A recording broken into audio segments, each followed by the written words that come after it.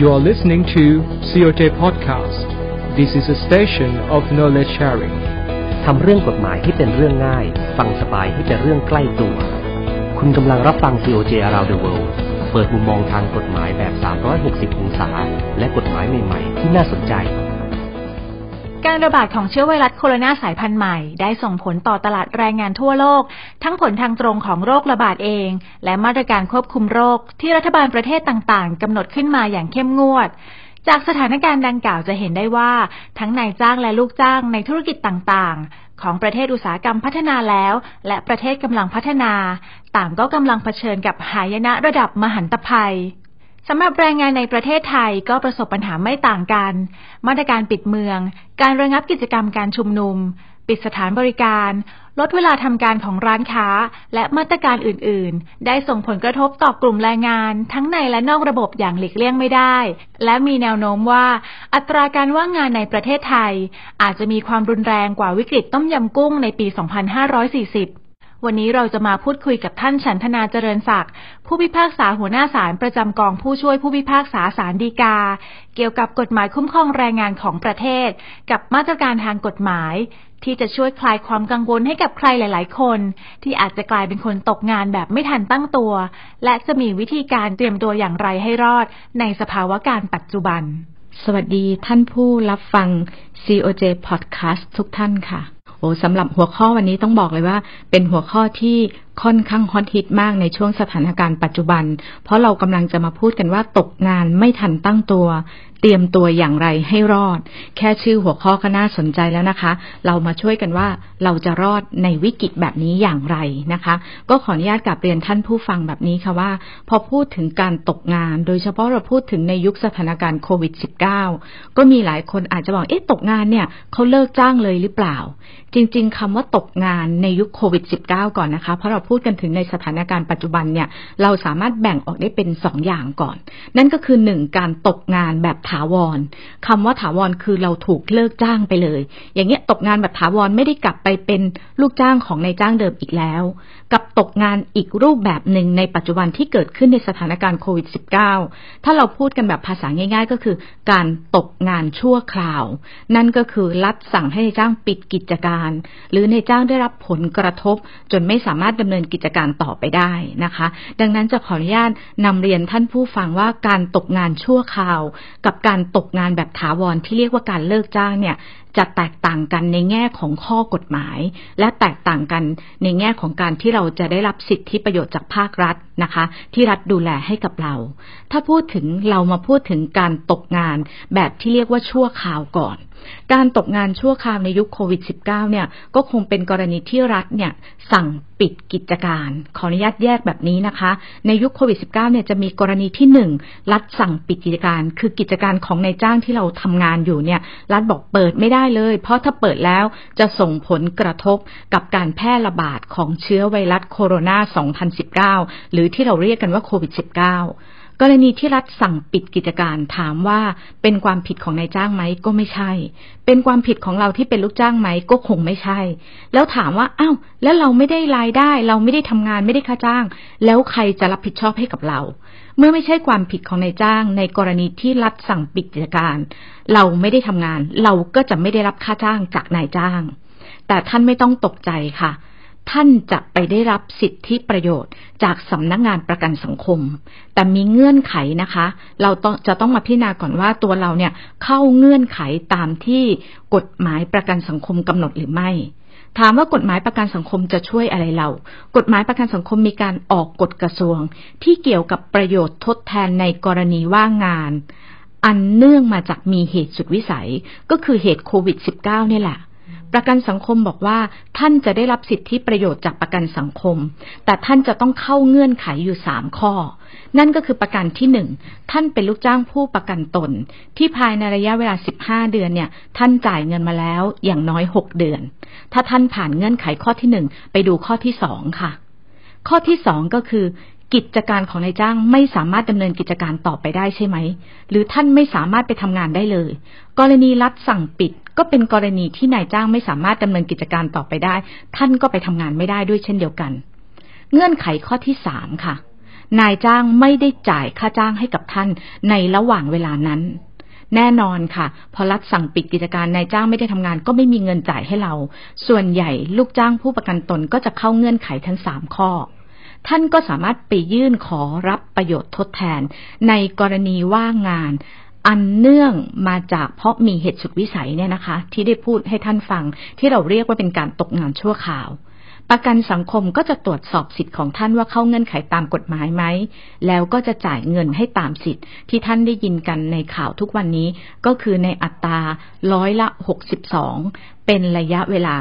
90วันหรือ3เดือนนั่นเองนะคะนั่นก็หมายความว่ารัฐสั่งปิดท่านไม่ได้ค่าจ้างจากนายจ้างแต่ท่านจะได้เงินนะคะที่เรียกว่าประโยชน์ทดแทนในกรณีว่างงานจากสำนักงานประกันสังคมก็มีคนบอกว่าอ้าวแล้วถ้าผมส่งเงินยังไม่ครบล่ะครับเพราะผมเพิ่งเข้ามาทำงาน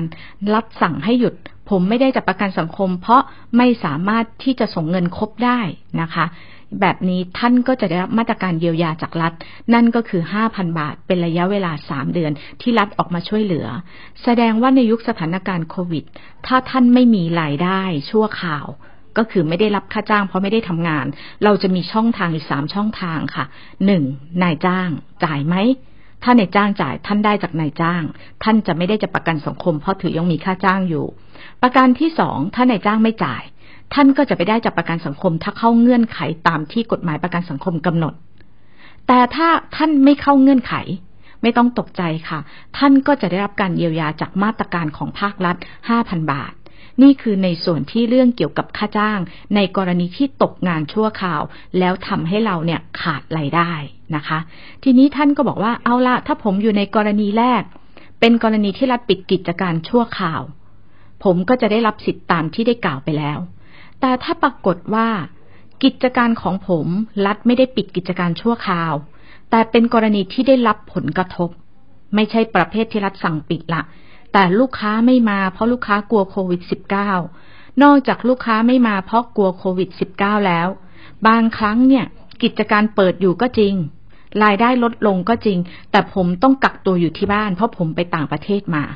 แบบนี้ในระหว่างที่ผมกักตัว14วันหรือเฝ้าระวัง14วันใครจะจ่ายเงินเพราะนายจ้างบอกว่าผมไปต่างประเทศเองนายจ้างไม่จ่ายให้ก็ไม่ต้องตกใจนะคะในประเภทที่2กรณีที่กิจการใดได้รับผลกระทบจากโควิด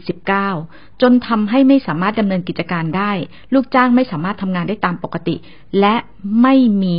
เงินหรือรายได้ที่จ่ายให้แก่ลูกจ้างในระหว่างนั้นก็ถือว่ามีเหตุสุดวิสัยที่จะได้รับจากประกันสังคมเช่นเดียวกัน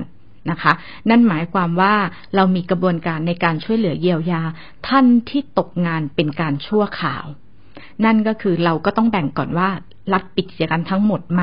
หรือว่ากรณีของเรารัฐไม่ได้สั่งปิดแต่เป็นกรณีที่เราได้รับผลกระทบนะคะทีนี้ในประเด็นต่อไปที่เราจะคุยกันถ้าสมมติว่านายจ้างบอกว่าเอาละผมเนี่ยเป็นกรณีที่รัฐไม่ได้สั่งให้ปิดแต่ผมให้ลูกจ้างทำงาน5วันจ่าย 30,000 ตอนนี้ผมตกลงกับลูกจ้างแล้วผมจะให้ลูกจ้างทำงานแค่3วัน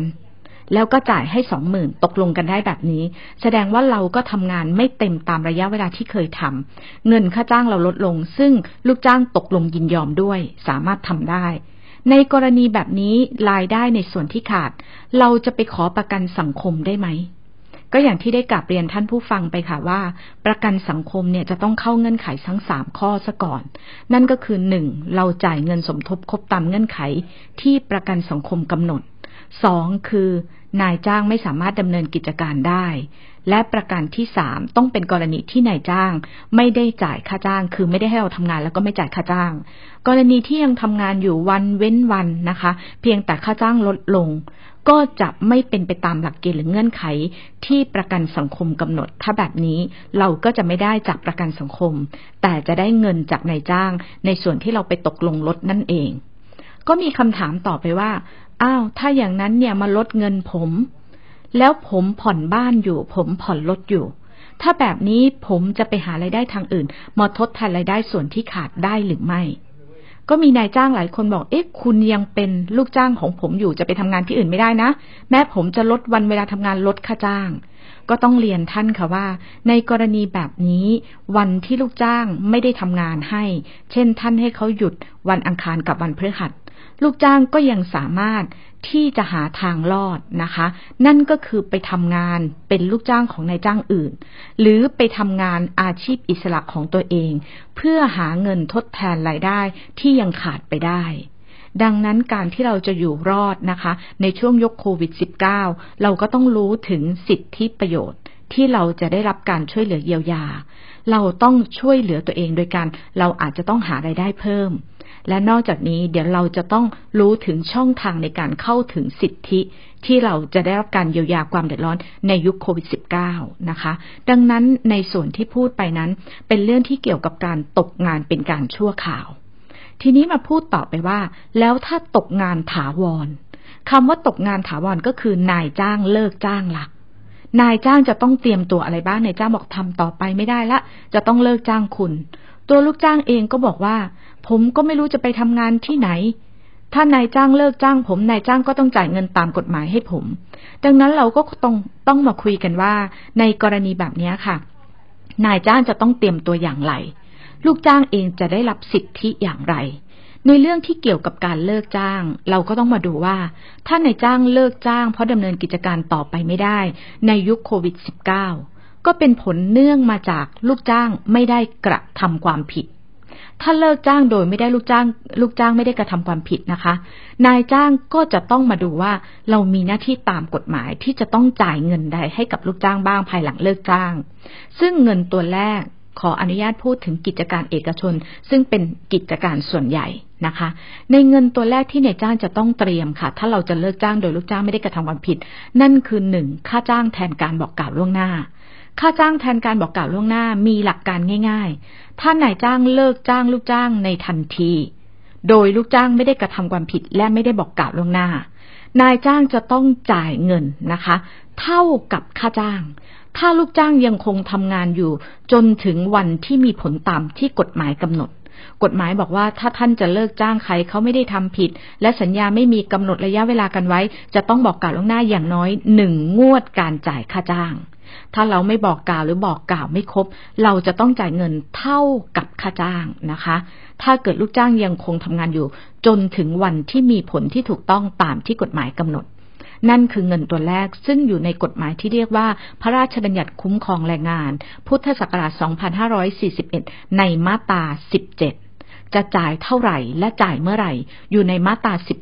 17/1 ที่นำเรียนชื่อกฎหมายและเลขมาตราท่านเผื่อท่านจะได้ไปศึกษาต่อยอดนะคะเรามีระยะเวลากันจำกัดเท่านั้นเองในการที่เราจะมาพูดในเรื่องที่เกี่ยวกับการตกงานสำหรับเงินตัวที่2ที่นายจ้างจะต้องรับผิดชอบหรือมีหน้าที่ต้องจ่ายตามกฎหมายคือค่าชดเชยค่าชดเชยจะอยู่ในพระราชบัญญัติคุ้มครองแรงงานพุทธศักราช 2541 ในมาตรา 118 ท่านอยากรู้ว่าท่านต้องจ่ายเท่าไหร่ค่าชดเชยจะขึ้นอยู่กับอายุงานและค่าจ้างอัตราสุดท้ายซึ่งปัจจุบันมีอยู่ทั้งหมด6เรทหรือ6อัตรายกตัวอย่างเช่นลูกจ้างทำงานติดต่อกันครบ120วันไม่ถึง1ปีนายจ้างจะต้องจ่ายค่าชดเชยไม่น้อยกว่าค่าจ้างอัตราสุดท้าย30วันหรือ1เดือนนะคะกฎหมายก็จะมีเรทของเขาหรือถ้าเกิดลูกจ้างทำงานติดต่อกันเกินกว่า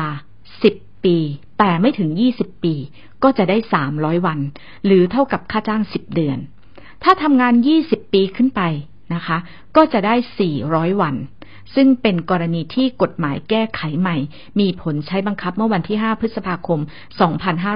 2562 ในเรื่องของ20ปีขึ้นไปได้400วันนะคะนอกจากค่าชดเชยแล้วเนี่ยที่ท่านจะต้องดูท่านซึ่งเป็นนายจ้างจะเลิกจ้างก็ต้องไปดูว่าท่านเนี่ยค้างจ่ายหรือท่านไม่ได้จัดวันหยุดพักผ่อนประจำปีให้กับลูกจ้างหรือเปล่าเพราะกฎหมายบอกว่าในกรณีที่เลิกจ้างและลูกจ้างไม่ได้กระทำความผิด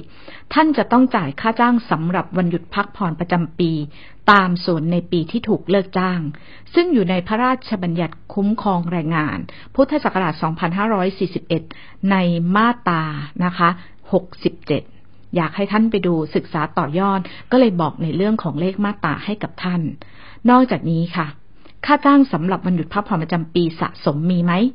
ถ้าลูกจ้างยังไม่ได้ใช้วันหยุดพักผ่อนประจำปีในปีก่อนที่จะถูกเลิกจ้างและยังมีสิทธิ์อยู่ท่านก็ต้องจ่ายค่าจ้างสำหรับวันหยุดพักผ่อนประจำปีสะสมให้ด้วย นอกจากนี้ท่านต้องตรวจสอบค่ะนายจ้างต้องดูว่ามีการเรียกเก็บเงินประกันการทำงานไว้หรือไม่ถ้าท่านเรียกเก็บเงินประกันการทำงานท่านก็ต้องเตรียมเพื่อที่จะคืนให้กับลูกจ้างภายใน7 วันนับแต่วันที่เลิกจ้างซึ่งเป็นไปตามพระราชบัญญัติคุ้มครองแรงงานพุทธศักราช 2541 ในมาตรา 10 นั่นเองนะคะนอกจากตัวเงินแล้วมีอะไรอีกไหมที่ท่านจะต้องเตรียมถ้าเป็นกรณีที่เป็นเอกสาร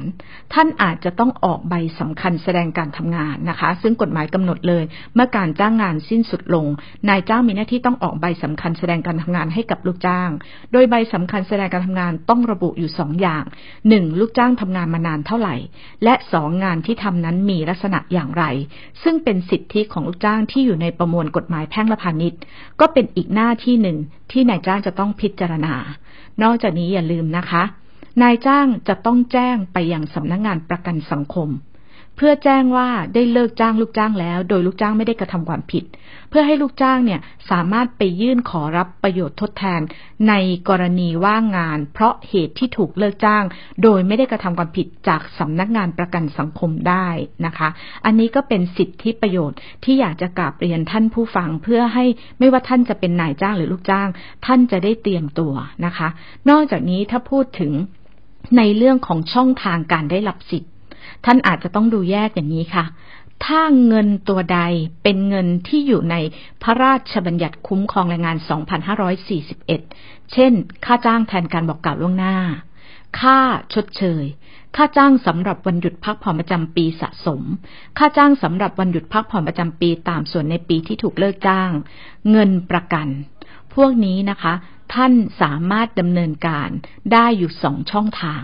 นั่นก็คือ 1. ไปยื่นคำร้องต่อพนักงานตรวจแรงงาน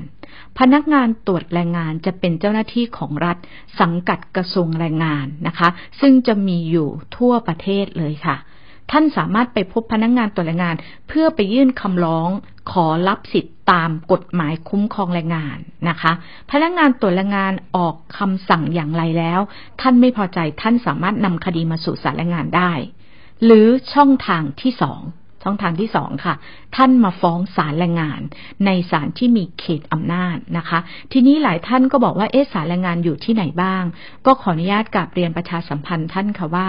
ในประเทศไทยมีศาลแรงงานอยู่ทั้งหมด10 ศาลทั่วประเทศคือ1ศาลแรงงานกลาง2ศาลแรงงานภาค1นะคะจนกระทั่งไปถึงศาลแรงงานภาค9รวมแล้วมี10 ศาลก็มีท่านถามว่าแล้วเราจะติดต่อศาลแรงงานได้อย่างไรจะรู้ได้อย่างไรว่าศาลแรงงานใดเนี่ยมีเขตอำนาจพื้นที่ใดหรือเราจะไปปรึกษาที่ศาลแรงงานเกี่ยวกับข้อกฎหมายแรงงานหรือขอรับความช่วยเหลือได้อย่างไรก็ขออนุญาตกราบเรียนท่านค่ะว่าปัจจุบันนี้ศาลแรงงานได้มีการทำสื่อประชาสัมพันธ์ที่ระบุถึงเขตอำนาจหมายเลขโทรศัพท์นะคะรวมถึงเว็บไซต์และ QR Code ของศาลแรงงานทั่วประเทศถามต่อไปว่าแล้วสื่อนี้อยู่ที่ใดนะคะตอนนี้ก็คืออยู่ที่หน้าเว็บไซต์ของศาลแรงงานทั่วประเทศรวมถึงเป็นสื่ออิเล็กทรอนิกส์ที่ส่งกระจายไปยังกลุ่มเป้าหมายไม่ว่าจะเป็นนายจ้างลูกจ้างนะคะหรือแม้กระทั่งแรงงานต่างด้าวแรงงานนอกระบบศาลแรงงานเราก็ช่วยเหลือดูแลดังนั้นเนี่ยถ้าท่านอยากจะติดต่อศาลแรงงานท่านสามารถเข้าไปในเว็บไซต์ได้ค่ะแล้วท่านก็คีย์ค้นหาคำศาลแรงงานกลางหรือศาลแรงงานภาค7ศาลแรงงานภาค8ภาค2ได้ทุกศาลเมื่อเปิดเข้าไปที่หน้าเว็บไซต์นะคะจะมีหมายเลขโทรศัพท์ติดต่อ QR Code และที่อยู่รวมทั้งเขตอำนาจของศาลแรงงานทั่วประเทศค่ะนอกจากนี้ขออนุญาตกลับเรียนท่านผู้ฟังว่าศาลแรงงานมีศูนย์ให้คำปรึกษาที่ชื่อคลินิกศาลแรงงานร่วมใจวิถีใหม่นะคะสู้ภัยโควิดค่ะเพื่อให้บริการพี่น้องประชาชนวันนี้เราคงมีเวลาเพียงเล็กน้อยหวังว่าท่านจะได้ประโยชน์บ้างนะคะตามสมควรหากท่านมีปัญหาเกี่ยวกับทางด้านศาลแรงงานหรือปัญหาทางด้านแรงงานอยากจะให้ศาลแรงงานช่วยเหลือดูแลนะคะศาลยุติธรรมโดยศาลแรงงานทั่วประเทศยินดีให้บริการท่านสามารถติดต่อสอบถามได้นะคะตามเอกสารที่ปรากฏอยู่ที่เว็บไซต์ของศาลแรงงานได้ตลอดเวลาค่ะสำหรับวันนี้นะคะนอกจากทางเลือกทางรอดที่เราจะรอดจากการตกงานนะคะท่านก็คงจะพอทราบถึงสิทธิประโยชน์ไปบ้างแล้ว แต่สุดท้ายแล้วค่ะในสถานการณ์โควิดไม่ว่าจะเป็นนายจ้างลูกจ้างแม้กระทั่งผู้ที่ทำหน้าที่ตัดสินคดีคือศาลแรงงานเราก็จะต้องร่วมมือและช่วยเหลือกันเพื่อให้ทุกอย่างผ่านพ้นวิกฤตการณ์นี้ไปด้วยกันค่ะขอเป็นกำลังใจให้กับพี่น้องแรงงานไม่ว่าจะเป็นนายจ้างลูกจ้างหรือผู้ที่เกี่ยวข้องทั้งหมดนะคะเพื่อที่จะเดินผ่านพ้นวิกฤตนี้ศาลยุติธรรมโดยศาลแรงงานทั่วประเทศขอเป็นกำลังใจให้กับทุกท่านค่ะขอบคุณและสวัสดีค่ะในตอนต่อไป COJ Around the World จะพาทุกท่านไปเกาะติดกระแสคดีเกาะกระแสโลกในเรื่องอะไรนั้นอย่าลืมติดตามกันนะคะท่านสามารถรับฟัง COJ Podcast Station of Knowledge Sharing ได้ที่เว็บไซต์กองสารนิเทศและประชาสัมพันธ์สำนักงานศาลยุติธรรม www.iprd.coj.go.th หรือผ่านทางช่องทางแอปพลิเคชันต่างๆที่คุณสะดวกหรือใช้อยู่แล้วได้เลยค่ะ